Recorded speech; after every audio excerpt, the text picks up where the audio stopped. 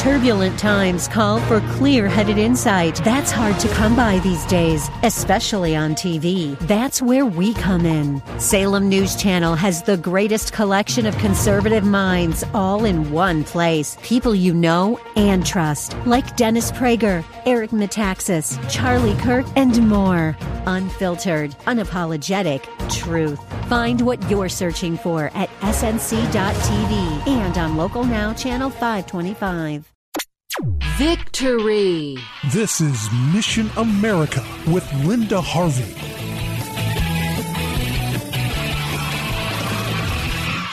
We are blessed to live in a country where elections matter, at least in Ohio, and our state has a majority of sensible Republicans occupying our state house. And we are a state where concerned grassroots parents like you can make their voices heard and make a huge difference. So it is with great joy that Mission America, along with Ohio Value voters and others, learn that most of the provisions of House Bill 240, the Parents' Right to Know Act, are included in the recently signed Ohio budget. There will be no need for additional hearings on the Parents' Right to Know Act to preserve the abstinence sex education standard in Ohio. It's a huge victory, and we just praise God for this protection for Ohio children. Big thanks to the co-sponsors of HB 240, Representatives Reggie Stoltzfus, Republican from Paris Township, and Sarah Fowler Arthur, Republican from Ashtabula. So here's the background. In Ohio, we already had a law passed in 1999 that establishes abstinence until marriage as the focus for sex education in Ohio. But what have individual school systems been doing? That's the question, and although we are blessed that many are adhering to this standard, we also know that there are some allowing reckless, high-risk, Planned Parenthood type sex education to be taught to students,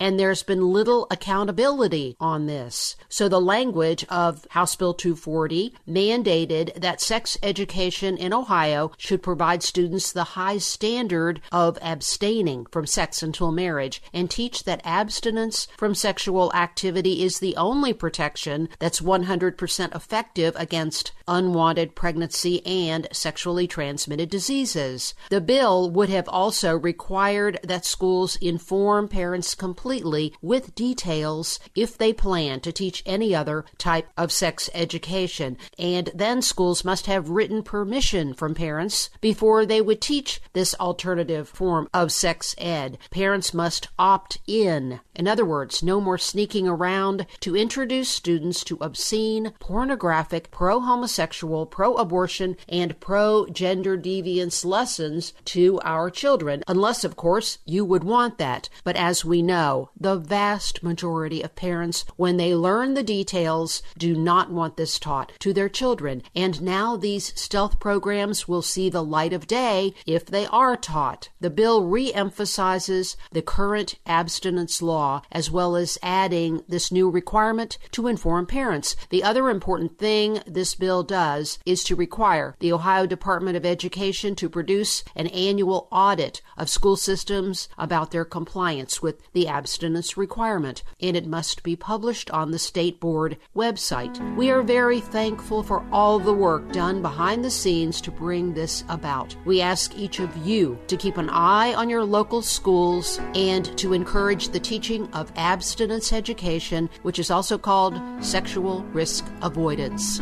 I'm Linda Harvey. Thanks for listening.